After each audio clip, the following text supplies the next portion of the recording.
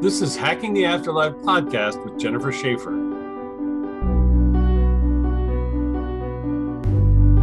Jennifer! Richard! I'm so excited to be back. Welcome back. How was your trip? It was probably one of the best trips I've ever had. And I've been on a lot of trips, but it was very special because of my daughter, Blake. Being with Very her. cool. We'll tell the audience who have been waiting rapturously for 2 weeks to hear your voice, your dulcet tones. Where the heck did you go? We first went to Paris. We went to Paris. Wow. And as soon as we landed, can I tell you the itinerary real fast? As soon as we landed, we went to the Speakeasy tour. Oh, what's that mean? She turned 18 the week before. So what does that mean? They took us to speakeasies. Granted, back in prohibition around here, they did not have it over there. But they love the concept of these doors and back clubs and whatever. So they take it very seriously. It was a very cool way of seeing Paris that we couldn't have seen. Wow. And the next day, we actually got a photographer for like $100, right? He took the most spectacular pictures of us, and it was raining and it thundered at one point, and then it was sunny at one point, all within an hour. And those pictures are priceless. Wow, that's so cool. I know. And then we just did a lot of things between the Louvre and the Musée d'Orsay. And then we had dinner with some friends, and then we went to the Eiffel Tower. And and then we took a river cruise. We packed in a lot. That's great. It's been a while. Of course, everybody out there listening in has had pandemic on the brain, for the past, I don't know how many years. And it's been a while since I've had that kind of adventure, but it's great fun. And you're so lucky to be able to have done it. It's fun. And I could say this. My clients are the producers and directors of Emily in Paris. So I made Blake watch it. And then we met up with them. Oh, that's fun. I didn't know that. How cool is that? Yeah, I worked in Paris. I don't consider it work because it was so much fun. But I worked in Paris and in London and had the best time. And London was also amazing. You mean you saw clients over there, or you talked to them? No, I saw them. Yeah. Oh, wow. Cool. Yeah. Interesting. And anybody we'd know? I'm kidding. You don't talk about your clients. I know that. That's fine. It's interesting because we've talked about this before about you taking a tour around London or about England, doing a whole tour because it's such a tradition to have mediums, training, et cetera, et cetera. And so it's a wonderful thing. I was cheating on you, Again, so to speak. Again and again. No, I got a call from a podcast in Australia, in Melbourne, Mick and the Psychic. That's the name of their podcast. Nice. But I'd never met them before, and so it was fascinating. They haven't posted it yet, so there's no way that you could know any of the content. Yes. I did see though that Gaia has your movie up because it actually came in an email to me. Oh, did it really? Well, you're in it. You're in it. And George Norrie. So George Norrie's podcast show. Yeah, his show Beyond Belief, and you're in it. I must say, it's fun. It's fun how they do the show. They fly me into Boulder or whatever, Denver, and then while I'm doing the show, George asked me questions. I have no idea what he's going to ask me, just like our show here. Right. And and then he'll start a question. What about this friend of yours, Jennifer Schaefer? And then they cut to you talking, and then they want me to comment on whatever the clip is. It's fun. It's a lot of fun. Yeah. I did misspoke. I misspoke. I was telling the Amelia story actually, and there was a moment when I was talking about the two guys who had dug up Amelia, and I said when they dug her up in 1963. And what I meant to say was when there was a book that was published in 1963 where they interviewed those guys who had dug her up in 1944. Anyways, it happens. I misspeak every now and then, as we know, or I'm Mr. Speak. But I wanted to talk to you a little bit about, or I thought maybe we'd just bring it up, because you don't know who I spoke to in the podcast. We haven't even talked. What? We haven't spoken. The Yeah, only we haven't talked. We haven't spoken. that I saw was with your brother. Yeah, that's right. We did speak. The last time we spoke was talking to my brother. And by the way, for those curious, Jennifer talked about his method of passing, and that was absolutely accurate because I did not know until, the coroner's report came back and confirmed her diagnosis. I mean, it's an odd way to put it. What did I say? It's okay. We talked about it. Then we'll go down unless my brother wants to come forward and talk about it. But that being said, I just wanted to have some fun with the fact that we talked to in this podcast, which I will post. They're going to allow me to post it on our page. But in this podcast, I talked to some folks that you and I have spoken to before who showed up willy-nilly. Yay! Right there during the podcast. And I thought, oh my gosh, this is so weird. Now, does our friend Luana want to put those people, and Luana, of course, for those tuning in for the last time, Luana's my friend on the flip side who helps coordinate our class. And great. Yeah. I know I was just in London. Does it have anything to do with the Beatles? Beatles? No. No. Okay. But I'm going to give you one big clue because Luana showed up in the midst of this podcast. This woman who's doesn't know Luana. I mean, you never met Luana, but you've met her many times since. Right. But this woman said, your friend is here and your friend wants you to stop talking, which was hilarious because I was just, rambling on. But she brought a friend of hers or somebody from our class, not a friend, but somebody from our class that we've talked to before that really startled this person because she was like, am I seeing this correctly? Am I seeing who I am seeing? And I said, well, let's try not to judge it.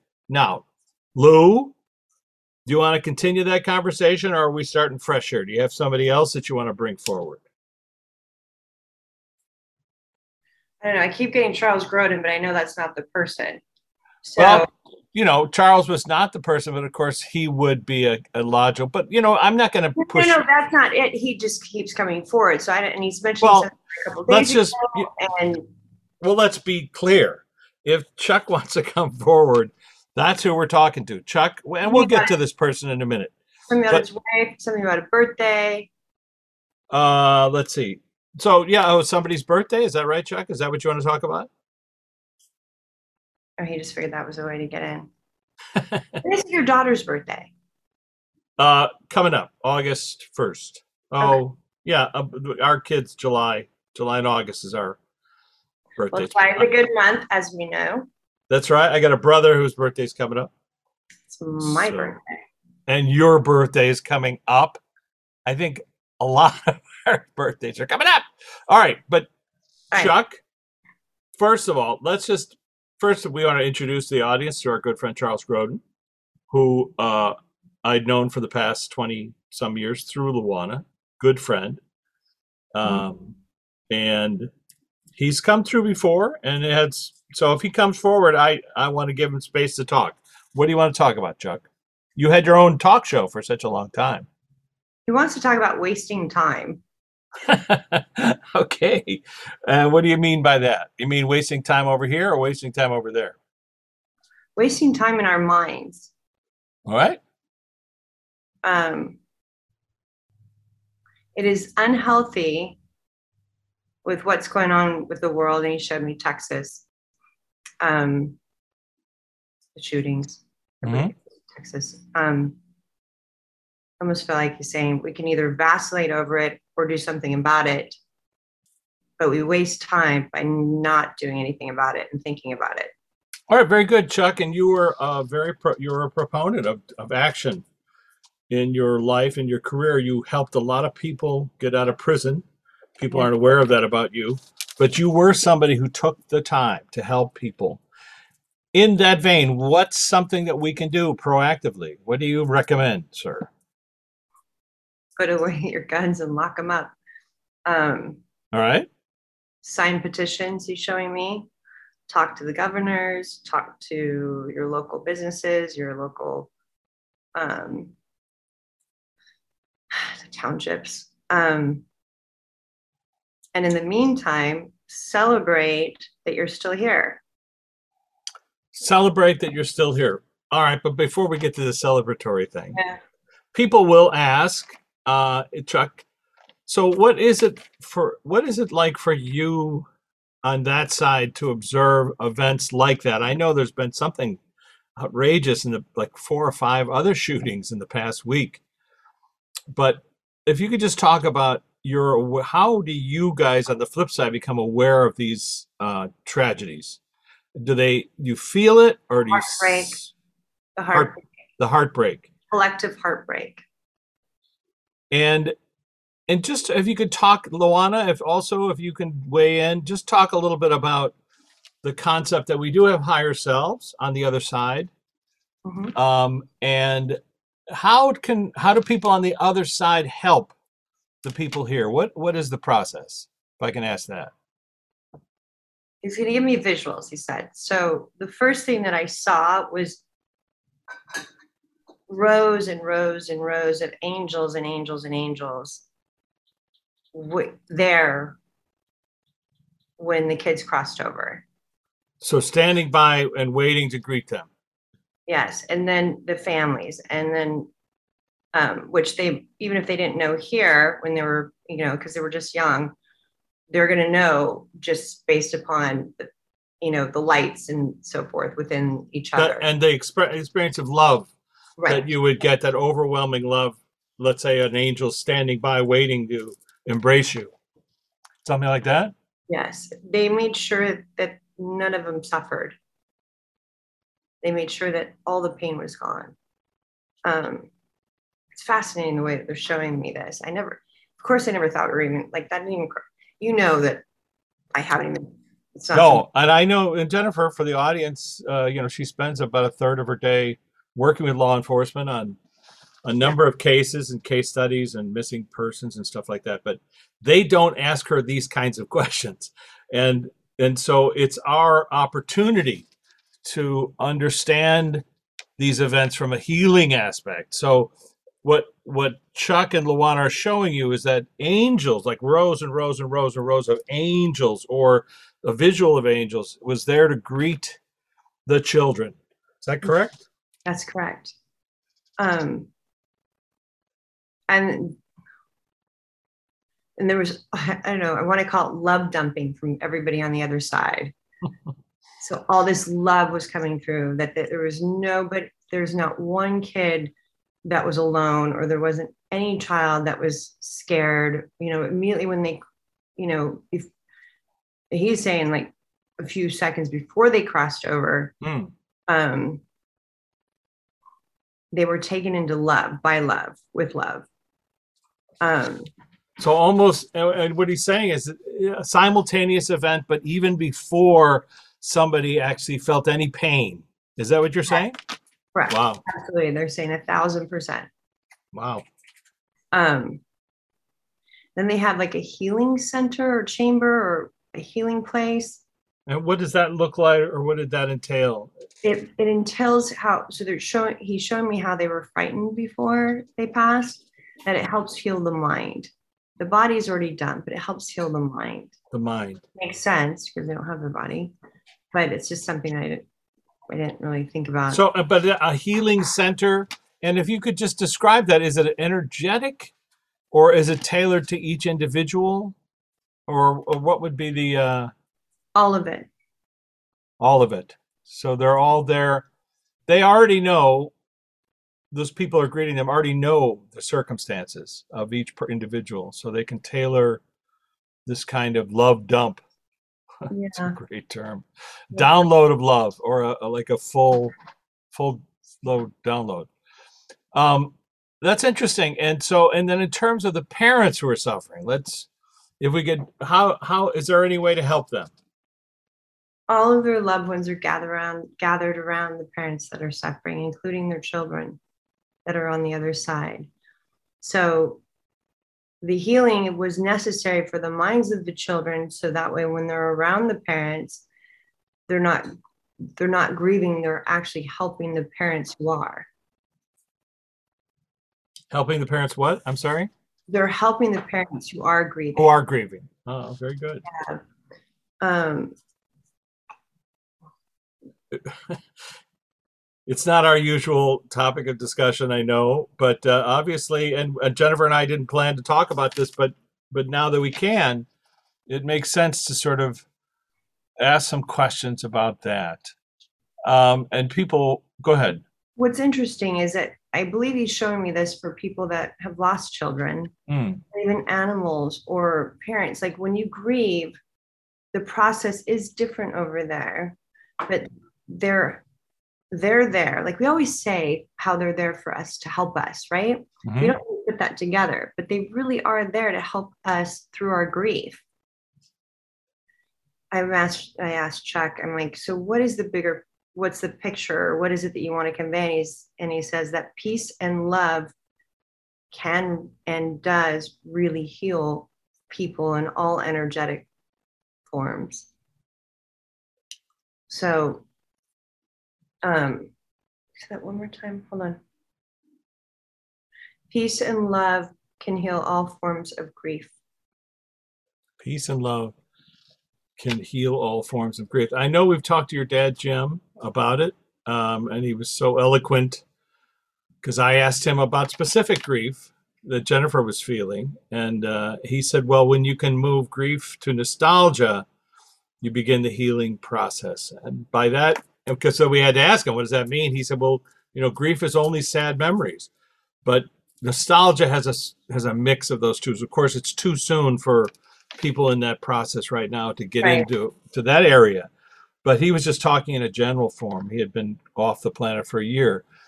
But it's worth talking about. And Chuck's expanding that thought, not just to this incident, but to anybody who's lost a child or a parent or a pet.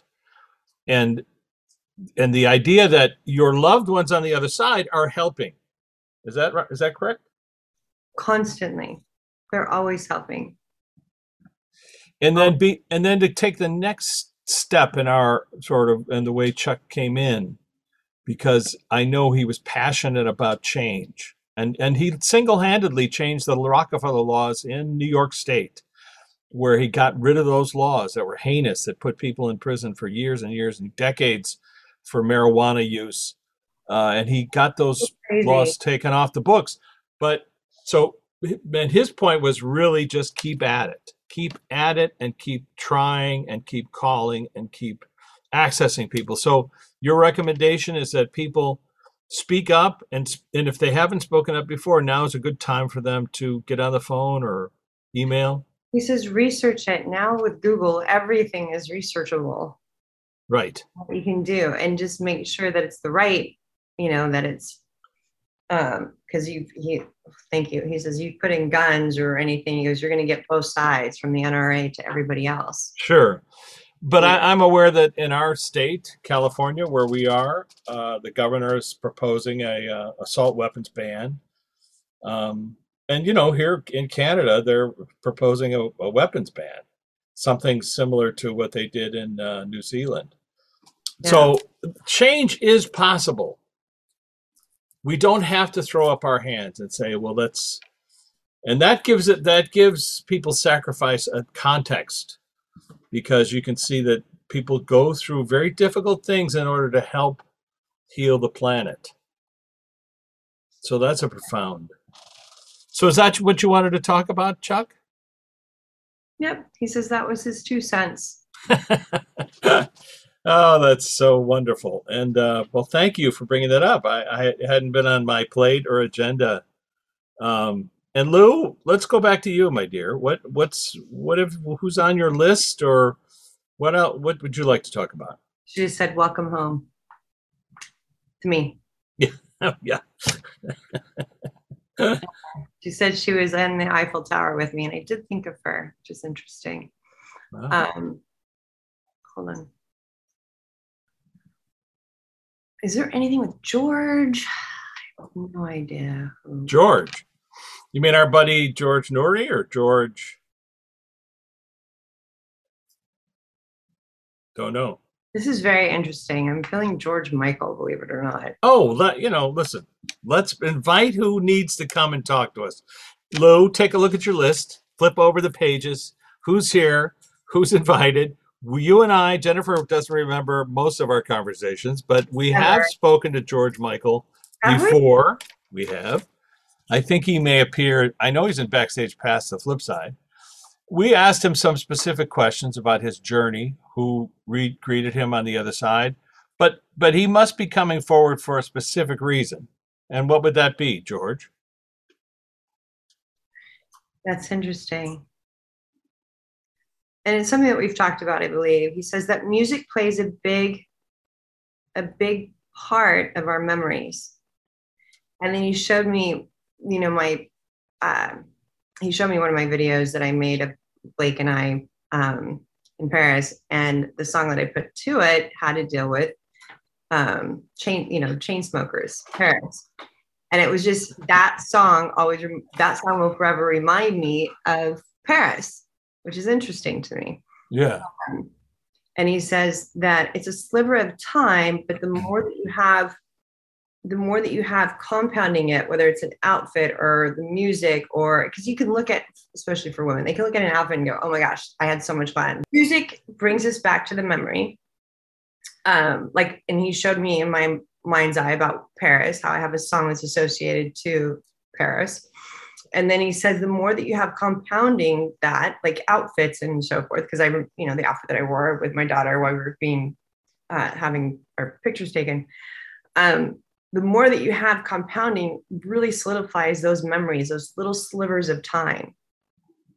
Okay. And let me see what the point is. Hold on. Well, if I may, to add to that, because of course our book, Tuning into the Afterlife, is about the frequency of music, but it's also about this idea that memory, look, the string theory is that everything has a vibration. So if everything is music, then the memory has a frequency, the memory has a vibration.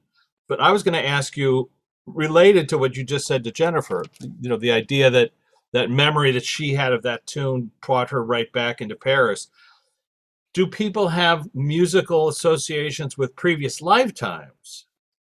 So, for example... Yes, they do. He said right away, they do. And so like a song that they might hear for the first time in this life, it brings them back to something that they knew before? Yes. That's so interesting. I just saw your mom, and then I saw Beethoven. There you go. Two wonderful conversationalists. I had a dream where I was talking, and I don't know if I mentioned this or not, but I was talking to Ludwig. And in the dream, I was calling him Ludovico, because I knew that he liked to sign his letters with that, because it was like a play on all the Italian composers. And he said, you can call me Ernst. And I said, Ernst? Why Ernst? And he said, because the lifetime that I had as Ernst was more rewarding to me than the one as Ludwig. Wow. And then he described a forest and I think he called it Schwabing, but a forest that I had to look up, and it turned out to be in the Black Forest outside of Munich. But that he had this lifetime where he was a farmer, and that the music of farming, the music of nature, that lifetime was more rewarding to him, because he likes to remind himself of that lifetime where there was no stress, there was no angst, there was no sister-in-law with a son that he had to fight over, etc., etc. So there was a lot of drama in that Beethoven life. You are so dumb, but not so much as Ernst. And so it was just a weird conversation to be having, because it's like, I would never think that. It would never even occur to me in a million years. But that idea of music, let's say, and he's a great... Go ahead. He just showed me something else. Like when I finally started doing this work out in public, how that extracted so many different frequencies for me. I knew that this was the right thing. you know, that this was the right job for me, the right work for me. I knew that this was my dharma. But he just showed me it, like, coming from all different lifetimes, how I've been doing this in some form or way, fashion. You know, maybe it's not music, but this is my tuning into the afterlife. Your frequency. My frequency. So it's music is one thing, but also whatever, you know, he just showed me. Junior say hi, Junior say how. Football. Junior say how. There you go. And he showed me football, but he also showed me being an Olympian athlete in Greece. Ah, I see. So he's, as an example, he's using somebody else in our class who, right. you know, who was not only an athlete in life when he was Junior Seau, the San Diego Charger football right. player, and many others, but also an Olympian. Now, we haven't asked Junior about that. I think it's a fascinating concept. He said that we were on strict diets as Olympians, and I believe I read somewhere that they were all vegetarian. Interesting. Okay. You didn't get to eat like you did in this life. He showed me that, yes, there was contact sports that also cause concussion. You know, I'm seeing people battle each other. But he said he was fast, like in track, where there wasn't anything, you know, he didn't have that. But the point is that he knew he had to run. He knew he had to do something with sports. But he's like, the drinking was, and whatever else, you know, the stuff that's available. I'm not saying that he did that. The stuff that's available kind of takes over your body, right? Yeah. You know, as an athlete back then, he says it was so clean and you were one with nature, and that was your, you know, you knew at an early age that's what you were going to do. Wow. What was your sport then, Junior? What was the because there wasn't much clutter like in the universe. Because they didn't have what we have with the internet. They didn't have cacophony of noise to interrupt your frequency. What was your sport that you participated in, Junior, as an Olympian? That's interesting. Hold on. It makes me feel like the decathlon. Very possible. Very possible. Very interesting. Like, but more importantly, track was he was very fast in track. Well, interesting, because Junior talked about how you create football games on the flip side and how you invite athletes of that frequency. And he talked about Arthur Ashe playing on his football team. Right. Because he was saying, you know, because he's an athlete and he brings that frequency. And of course, because you're bringing intent, you're bringing concentration and focus to play the game or whatever the mental construct is. He was just showing me the body type. He ended up with a different body type that, you know, made him play football versus doing a decathlon. Yeah, more of a sprinter. Right. Different type. Yeah, and of course, but then there was the trauma that happened in his brain. Right. And this is why Junior came forward. He wanted to tell us that Joe Namath had cured CTE using hyperbaric oxygen therapy. He and Dave Duerson came forward to tell us that in one of our podcasts a couple of years ago. Fascinating. But it's also that concept that Ludwig brought in, Ernst, of frequency modulation, how Jennifer's frequency has continued over many lifetimes as a medium, many times. Junior's pointing out that he's been an athlete many times. Right. And Ludwig and George Michael, let's not forget him. Have you been a musician in other lifetimes? That's the question. Thank you. He said that he's always been an artist, but he always fought his sexuality in every lifetime. That's interesting. Yeah.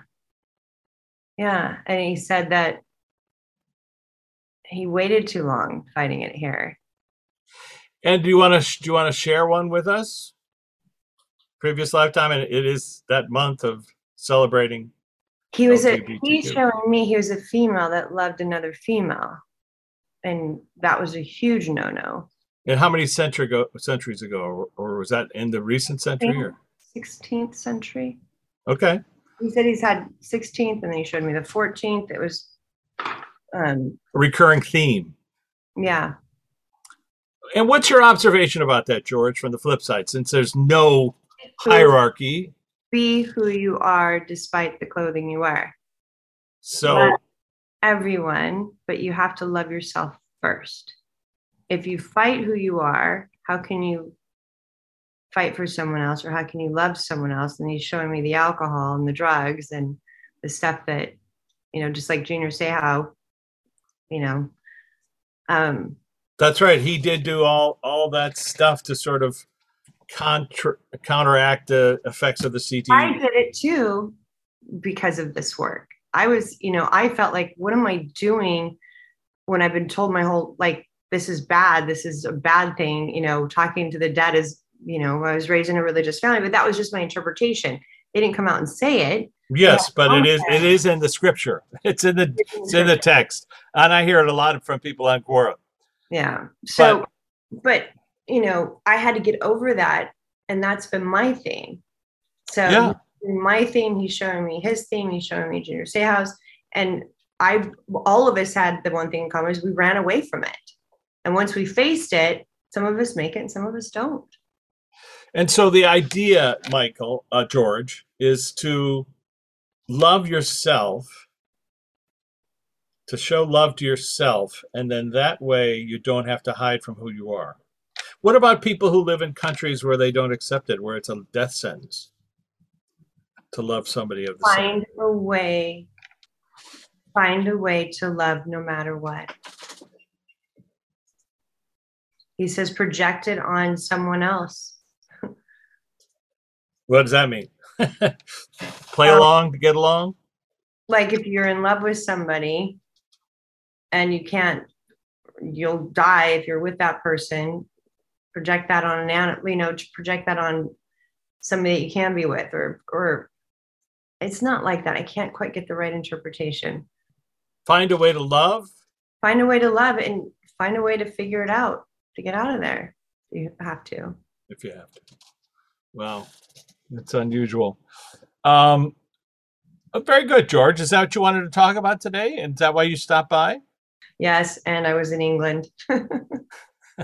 Oh, so he forgot to talk to you while he was over there. Is that right? Or did you run into George while you were over there? I ran into him in some capacity, but I don't necessarily. I think it was when I saw Moulin Rouge. I thought of him. I'm sitting there with my daughter drinking champagne and we're watching Moulin Rouge and there's a lot of titties. Sorry. A lot of nakedies, as my mom used to say. But it was very well done. It was spectacular. I know. I actually went there and the owners. I'm thinking to myself because I see my daughter going. I went there and the owners of the Moulin Rouge actually talked to me about doing a movie.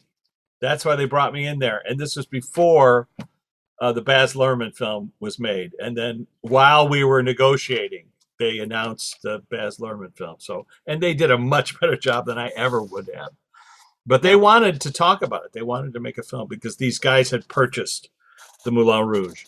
It's a great venue, and it does take you back in time. You imagine those, the Can, that song has a certain frequency that, people must understand and recall.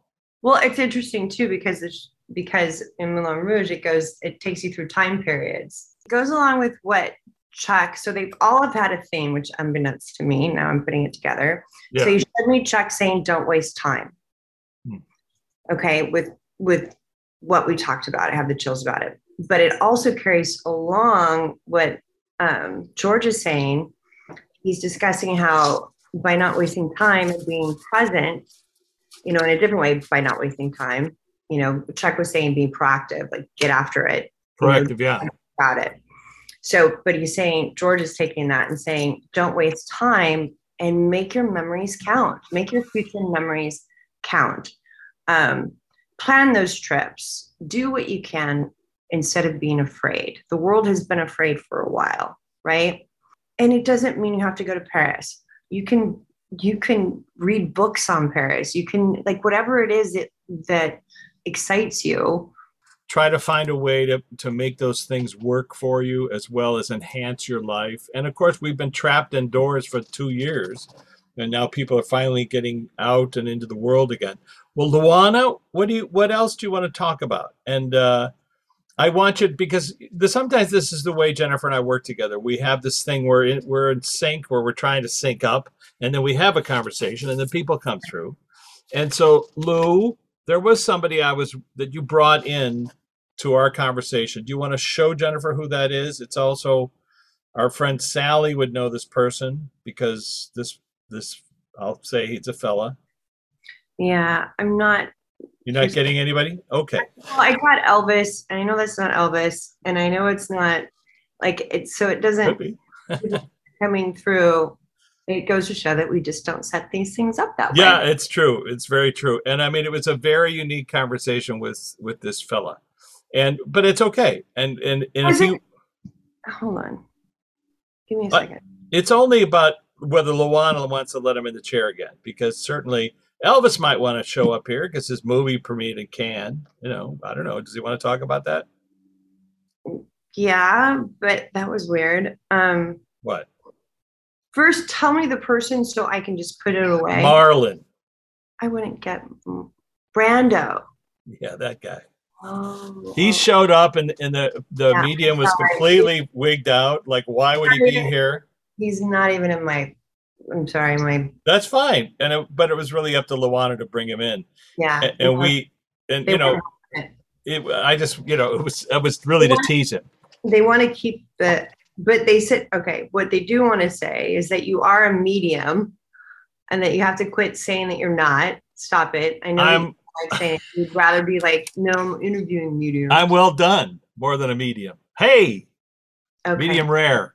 Just kidding. All right, well, Elvis, come on, dude. We're not going to kick you out of the chair. So he said the movie. So it is, Elvis is talking about, they're adding layers, right? Mm-hmm. So George talked about, the frequencies of music, and then our lives, how each life there's a theme about or making it better. Remember that baton toss that we're making our future selves better? That's right, where you pass the baton to your future self so you can continue to progress. Your future self could be your past self. We just don't know how it works just yet.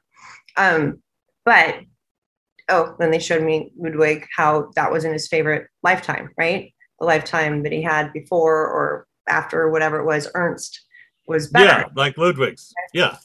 So Elvis is saying movies, like with what you said. I didn't realize that his movie was being shown at Cannes.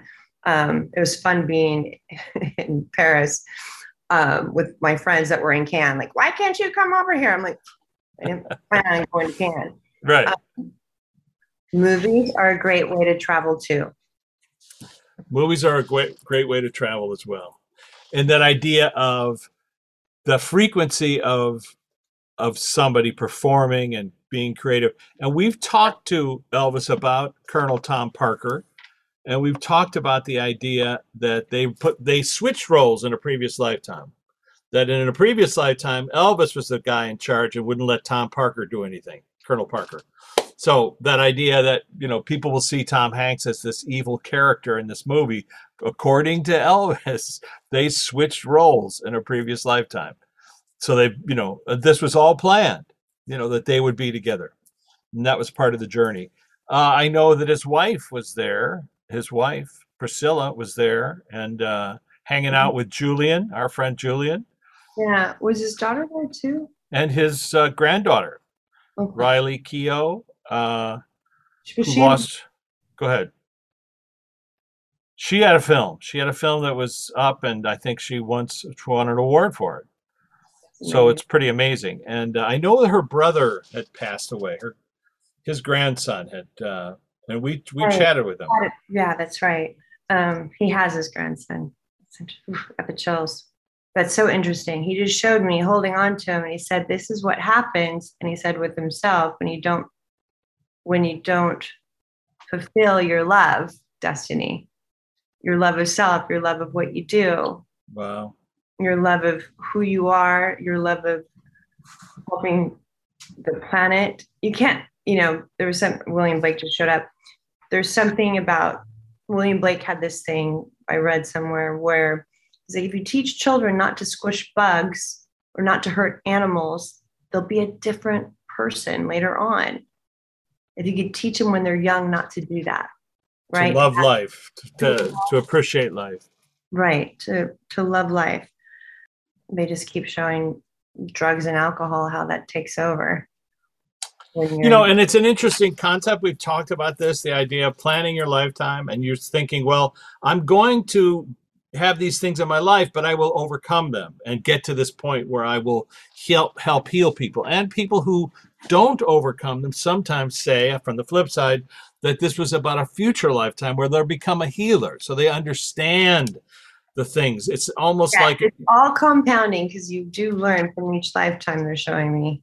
So it's that idea of the baton being passed forward, as well as the frequency of all those lifetimes, so that you are passing the baton forward to a future self that will learn from the things and the trauma that you've experienced. Is that something like that?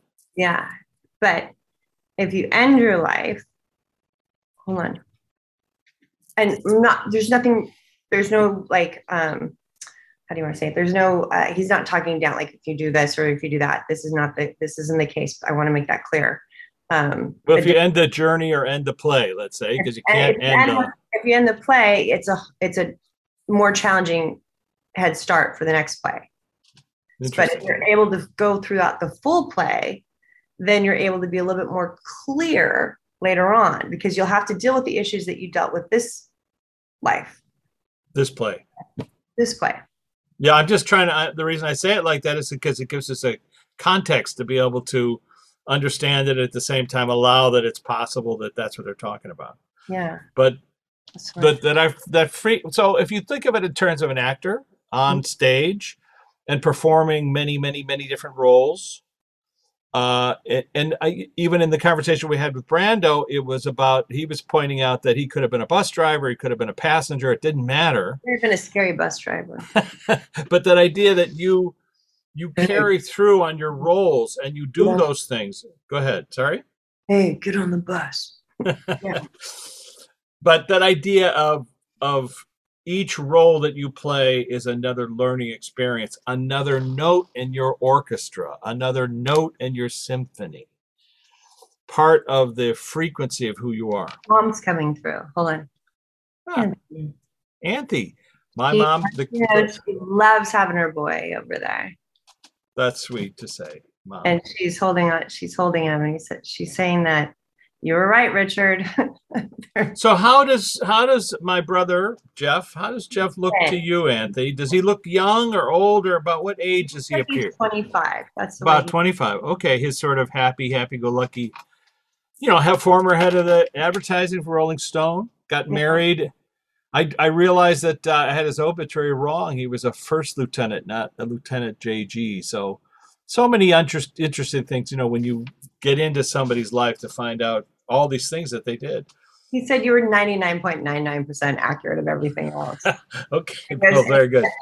Thank you for leaving some stuff out that didn't need to be in there either. Well, I also feel like he was correcting me, because I found myself saying, no, that's not how it happened. And then I would write it. I'd do a little research and find out. Luckily, he just showed me you filming. Luckily, there was a lot of film.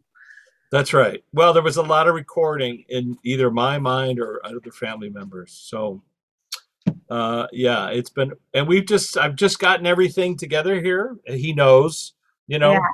Hold on a second. Your mom keeps coming through, so let me. Sorry, Anthe, go ahead. She says, we all love what we did on Earth. We just now can laugh at some of the things that were so big while we were here. We can laugh at some of the things that we did. I don't think your mom did anything wrong ever, by the way.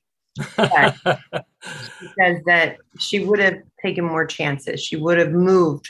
She would have done, different things. The family was important to her. And you guys took off to the West Coast. And rightfully so. You chased the sunshine, and she loved you. You always came. She never felt the lack of love from any of her boys. She says her point is, I would have been more of a risk taker if I would have known. I understand. And I had an interesting conversation with Anthe once. I was asking her what she thought heaven was like, because a friend had passed away, and I was trying to bring up the topic. And she described constructing a beautiful home with a garden and birds and flowers and animals. And I thought, wow, that's so unusual. It's not what you would think that she was taught growing up. Her uncle was a priest and all that stuff. But it seems that she created that. That seems to be her journey in creating this home and a garden. And that her journey was music and home. Beautiful. Like music and home and teaching. I just feel her teaching and learning constantly. Like your father, I see him every time your father shows up, he's in a library. Oh, wow. Okay. Yeah. Taking out another book. Interesting. Yes, an engineer who was an architect. So it's fascinating. He was a guy really into learning and figuring stuff out. I'm sure he still is. I'm sure. And I had the experience of visiting my life planning session and saying, wherever Charlie's going to be, my dad, that's where I want to be because I want to learn from him. It's so good. There's so many, like, I'm so excited about I'm just going to toot my own horn, even though it's not mine. My daughter was the #1. She was student of the year for astrophysics. What? How fabulous is that? One of them. And I'm like, Blakey, but this is why I'm saying this. I'm like, Blakey, can you just give us a little bit what that's all about? And she goes, Mom, I've always loved the stars and the planets and the moon. And she goes, it's a thing. She goes, yeah, it's taking physics and putting it like on crack. Like it's the dealing with physics. And she goes, but it's the easiest class for me. Wow. She made the highest, honor society. She had 4 different awards that she didn't even know there was an award ceremony yesterday. But she goes, I just thought people got nominated. She goes, but apparently I was the only one out of 126 some odd students that got this award. And there was 126, whatever. That was all the students that were in astrophysics that made it to astrophysics in senior year. That's fantastic. And, I'm like, oh my gosh, a girl after my own heart. She goes, you might have the universe in one way. I'm just trying to make sense of it. I'd love that. And, I'm sure she's not aware of the fact that your dad, your father, her grandfather, that's right, is attending an astrophysics class on the flip side, because for the audience members, when he first came forward to talk to us, I asked him to take us to a classroom that he might be attending. And he went into deep space. And at the time, I remember you were describing the journey, like, where are we going? And then he actually said to you, now don't get freaked out by the teacher when we get to this class. And I was asking him questions like, where is it? And it was deep, deep space, but it was a giant or a huge auditorium, I think. And this teacher who was profoundly intelligent, yeah. Who has been teaching astrophysics to beings on the other side. And your father is one of those members of the class. So I wonder what his connection, if any, between Blake, your daughter, and this class. Is there a connection there, Jem? When you said that, my heart just about right. It's hard not to cry. He just showed me, even though he didn't have that much time with my daughter, he gets to spend a lot of time with her now.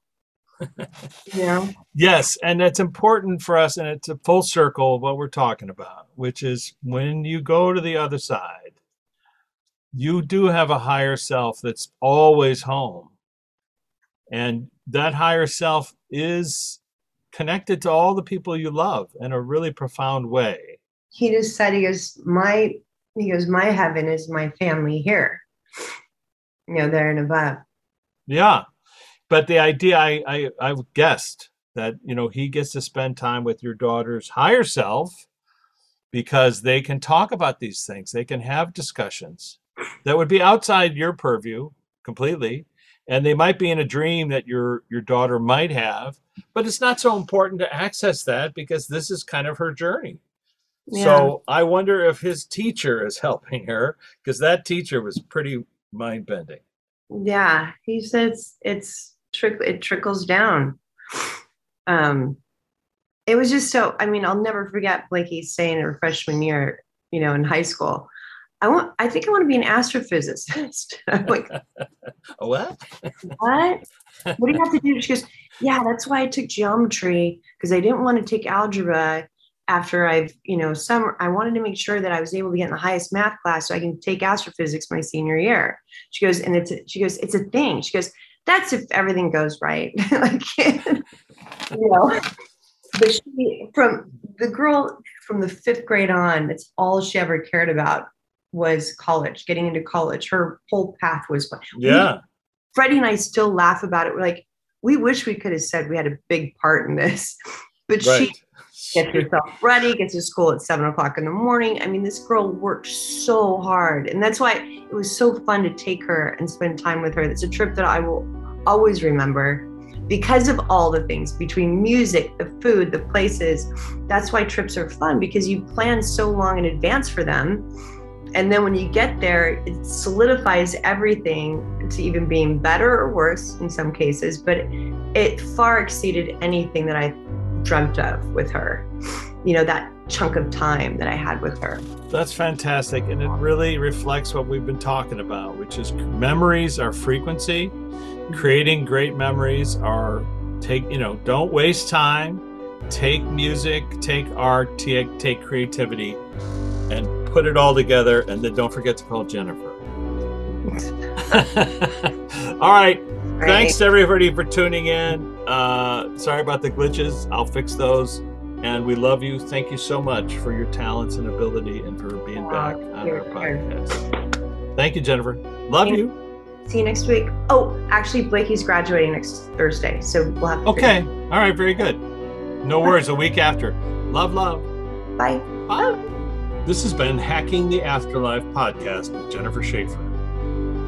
For more information, jennifershaffer.com, martinizone.com, or richmartini.com. Hacking the Afterlife documentary is available on Gaia.com via Amazon Prime.